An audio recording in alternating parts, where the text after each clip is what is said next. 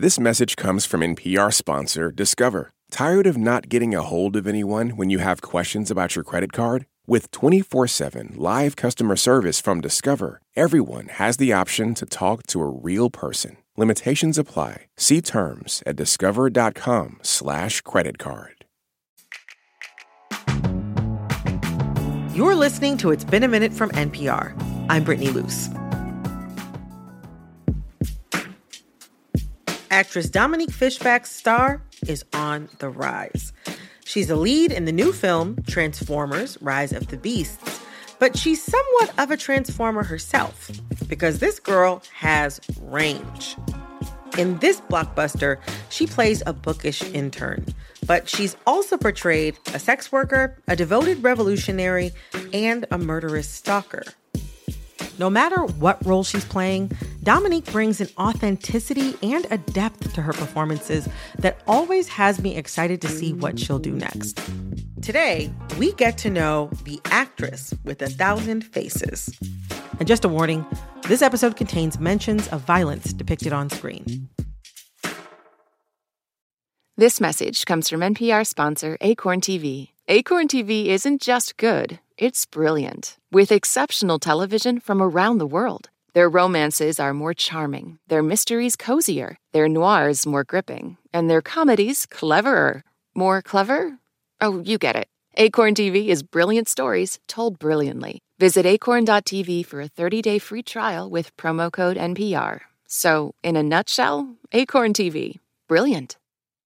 Support for NPR and the following message come from Betterment, an automated investing and savings app. CEO Sarah Levy shares why accessibility is central to Betterment's mission.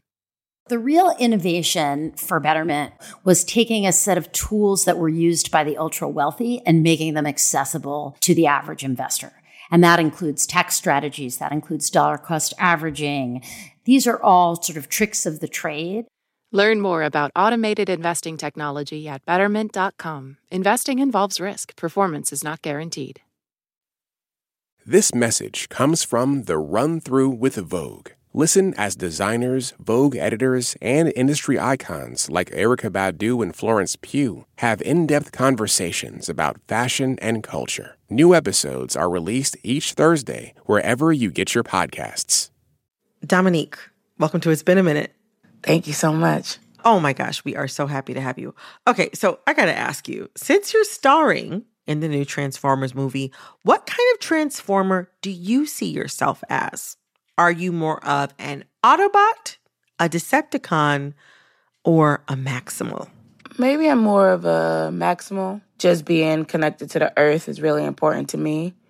Yeah, and plus I don't have a license, so driving would not be my thing. You sound like a real New Yorker, which you are, which we'll get to. So you're starring in one of the biggest summer blockbusters this year, but you really are an actor's actor in that you make idiosyncratic choices in what projects you take on. Like, I think with many actors, you can see that they have a type of character that people associate with them. Like, if you want a matriarch, you're going to call Loretta Devine. Sheryl Lee Ralph is always going to give you that tough love, like on Abbott Elementary or Sister Act 2. And Issa Rae, so many people, you think Issa Rae, you think awkward Black girl because of her YouTube series. But it's harder to pin down a unifying type for you. You have one of the most eclectic IMDb pages in Hollywood. What's important to you in choosing your roles? Wow, thank you so much. I try to go based off of my inner child. She's the one who wanted to act before she knew about critics, before there was a social media. Even in high school, I won prom queen. I was valedictorian, I was MVP in my basketball team, and I got into theater. So I always knew that those movies had people in a box and a clique, and I never fit in a clique. So I knew that in my career I didn't want to do that either. So I have this tag that I've been using since about 2016, 17 called The Heroine with 1,000 Faces. That's my little bio on Instagram because I wanted people to know that don't get used to one thing. And it doesn't throw you, it just excites you. I like that. Heroine with 1,000 Faces. Something that we noticed when we were preparing to talk to you that does unite all your characters is that all your characters have moments where they deeply access their vulnerability on screen. Would you consider yourself a deeply vulnerable person? That's such a great question. I have chills. I think so because, well, I'll be very honest. I met someone last year that their presence required that I be really, really vulnerable. I always thought I was vulnerable because I'm vulnerable on screen and I'm vulnerable on stage and I'm vulnerable with my poetry. I think I was walking around the earth thinking I was vulnerable. But when it came to intimacy and intimate relationships one-on-one with somebody of the opposite sex, I was so nervous to tell this man that I liked him. Like, not even I'm in love with you. It was like, and my heart was like, my throat was closing up. I said, what is happening? So I said, oh man, I'm not as vulnerable as I thought. And then he wanted to he always wanted to talk. Like, if I had an issue, he was like, all right, I'm going to come over, we're going to talk about it. And I'm like, no, can I call you tomorrow? And I was like, Dominique, you talk about wanting vulnerability. You know, even though him and I weren't dating, it was a good test. It allowed me to see, oh, shoot, I'm not that vulnerable. I'm definitely much better now. I have no problem saying how I feel at this point. It is what it is. I used to say before I met my husband, if I would rather move away, like literally move states before I tell somebody I like them, because I'm like, it's just too much. It's too much. You know, like I said, vulnerability is there across all your characters. I wonder, how do you locate the vulnerability in a character like Dre in Swarm, who is literally murdering people? Yeah. I read this book called Auditioning on Camera by Joseph Hacker, and he talks about how you don't have to riddle your characters with shortcomings. If your character is a snake, they're going to be disloyal no matter how honest you play them. If your character is a coward, they're going to run no matter how brave or honorable or courageous you play them. And so it went like that for Darlene and Deuce.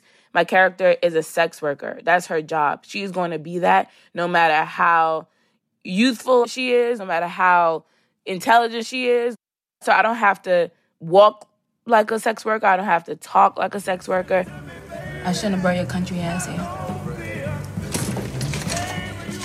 Go home. If you stay, you'll die. So it's the same in Swarm when you're playing Dre. And for the listeners out there, in Swarm, Dominique plays a character named Dre, who is a murderous stalker fan of a celebrity named Nyjah. I didn't have to move like a murderer or talk like a murderer or emote or not emote like a murderer. I just had to let her exist. And she was going to be a murderer no matter what. I asked for the role, and then I was scared of the role. But after I asked for it and I got it, I was like, oh, shoot. I usually journal as all of my characters. But I knew that I wouldn't be able to journal as Dre because on the page, psychologically, I could not understand her. Everything was very surface level responses. Nyjah's a queen. You say you don't like Nyjah. Like, that doesn't give me access to what's really going on inside of her. So instead of journaling as the character, I journaled as myself. Anything in the script that made me afraid that I was judging, I journaled about it, big or small. This gave me fear because I don't like this, I don't like this. And that allowed me to be completely honest and then clear it away so that the camera wouldn't pick up Dominique being uncomfortable playing Dre. It would just be Dre. Hopefully. That was the hope, you know? Coming up, Dominique on learning how to be unlikable. On the thought of Dre being a murderer, there's this line of thinking that, you know, any role you take as a Black actor has to be for the betterment of Black representation, roles that are honorable, respectable, excellent. But I don't get the sense that you're concerned about that. You seem to choose roles that are like messier, whole human beings, you know, big characters that are rageful, vulnerable, afraid, ambivalent. Why is playing these kinds of characters important to you? Well, first I have to say, I do care. I consider it a lot, actually. When God is good, like I feel like all of my roles before Swarm, the characters were easier to like, easier to love. And I got used to that. Who doesn't love being loved or liked, right? So I enjoyed that the fans enjoyed. Oh, and Deborah from Judas and the Black Messiah is just such a tender character. I feel like he never lets folks put words in his mouth. And no matter what, he doesn't get flustered or angry. I'd like to be like that someday. So with Dre, it was the first opportunity where I was like, they might not like me. But I had started working on myself enough to say, well, I know why I'm choosing this. And the same reason why I want to do this part, I'm sure that there's audiences that also want to see it. You know, there's also Black women that you know, I want to see a character like that. You know what I'm saying? There's this one shot in the pilot after she, beats him with the salt lamp, and then she comes up and the angle is underneath her, and the tear comes out and the blood's on her face, and she has that bang. And it reminds me of like one of those 1970s horror films, the Carries, all of that. And we haven't seen our faces, our hair, our complexion put on those frames in those images. That was very exciting. Even on Twitter, people were getting shirts that had that image on it. I had the same response to Dre going into Swarm. I really enjoyed your performance. It was so unlike anything I had seen previously. And there was something satisfying about seeing Dre tap into all these emotions that you don't always get to see Black women characters follow to completion, like rage and anger. There's something about the way that she would not just lash out, but fully follow her anger all the way through that I found myself not necessarily relating to, but I understood it to a certain degree. Something else I noticed is that you often have played younger characters, be they teens or fresh-faced interns, like in Transformers, and you play them with your whole body. Sometimes when people play when they're in their 20s or 30s and they're playing a teenager, sometimes it's like a voice thing or maybe like a kind of a carriage thing, but not a whole body thing, which seems to be your approach. I think you're really great at creating the bounce of being that age.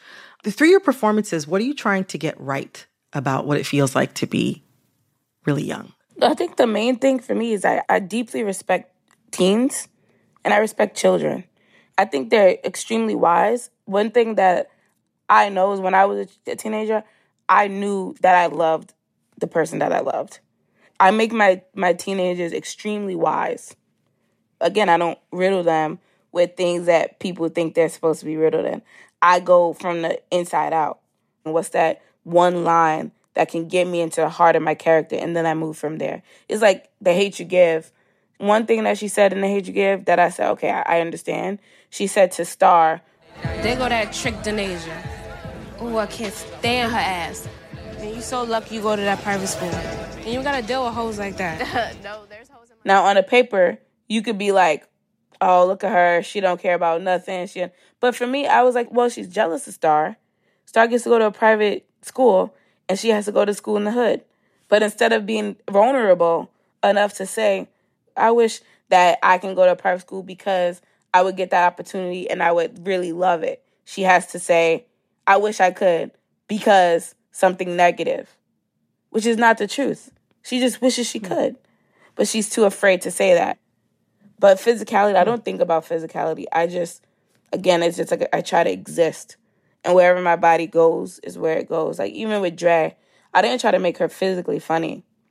I just let my body do, my eyes do, my head do whatever it wanted to do at the time. And now when I look back, I can say, oh man, oh, that's really funny. That's physical comedy. I've always wanted to do physical comedy. I love Jim Carrey. I love Lucille Ball. And I can see their influence even though I didn't think of them when I was doing it. Speaking of your younger self, you're originally from East New York, Brooklyn. And in Transformers, your character is a diehard Brooklyn girl from East New York. How did you bring Brooklyn flavor to this role? Like, how did you lead on your life experiences to make sure the role was played right? I think this was the most liberating one, except for like the CGI, looking at things that aren't there. Like, I think it's the most liberating in that I didn't think about how to bring my Brooklyn to it. I just am. And that's the thing about having a human experience, period. Whether we're worthy or deserving of something, we just are. And then Anthony is also from Brooklyn. And we were friends before this movie. It's like the idea of like, you don't have an accent until you go back home. That's like, it's similar to that. It's like, all right, my Brooklyn could come out because my spirit is literally bouncing off of Anthony's because he's also from Brooklyn. And Steven was so open to us being like that. I wonder, is there a moment like from your own life that kind of gets at like a feeling that you have where you're like, now this is the thing they're not getting in the movies. This is the real stuff we need to be talking about, we need to be seeing on screen. I think in love, which I think is probably why my spirit wants to do a rom-com or epic romance so bad. And I feel like there's a lot of trauma and patterns that we learn from our parents and what we've witnessed that I don't think is captured in the movies. In Love Jones, for example, Lorenz Tate's character, he don't want to tell her that, I don't want you to go to New York. You know what I'm saying? He just like, nah, I'm cool. I'm real cool. And then he want to be mad at her for going to New York when he could have just said it. But why didn't he say it? Did he come from a family that don't speak about their feelings? You know, I wonder if we can start tapping into, like, what is the root of what happens. I would love to see you in an epic romance. I would love that. Dominique, thank you so much. It was so great to talk with you today. Yes, thank you, Brittany. Dominique's newest film, Transformers: Rise of the Beasts, is in theaters everywhere. This episode of It's Been a Minute was produced by Corey Antonio Rose. Our editor is Jessica Plachek. Engineering support came from Gilly Moon. We had fact-checking help from Susie Cummings. Our executive producer is Verilyn Williams. Our VP of programming is Yolanda Sanguini. Our senior VP of programming is Anya Grundman. All right, that's all for this episode of It's Been a Minute from NPR. I'm Brittany Luce. Talk soon.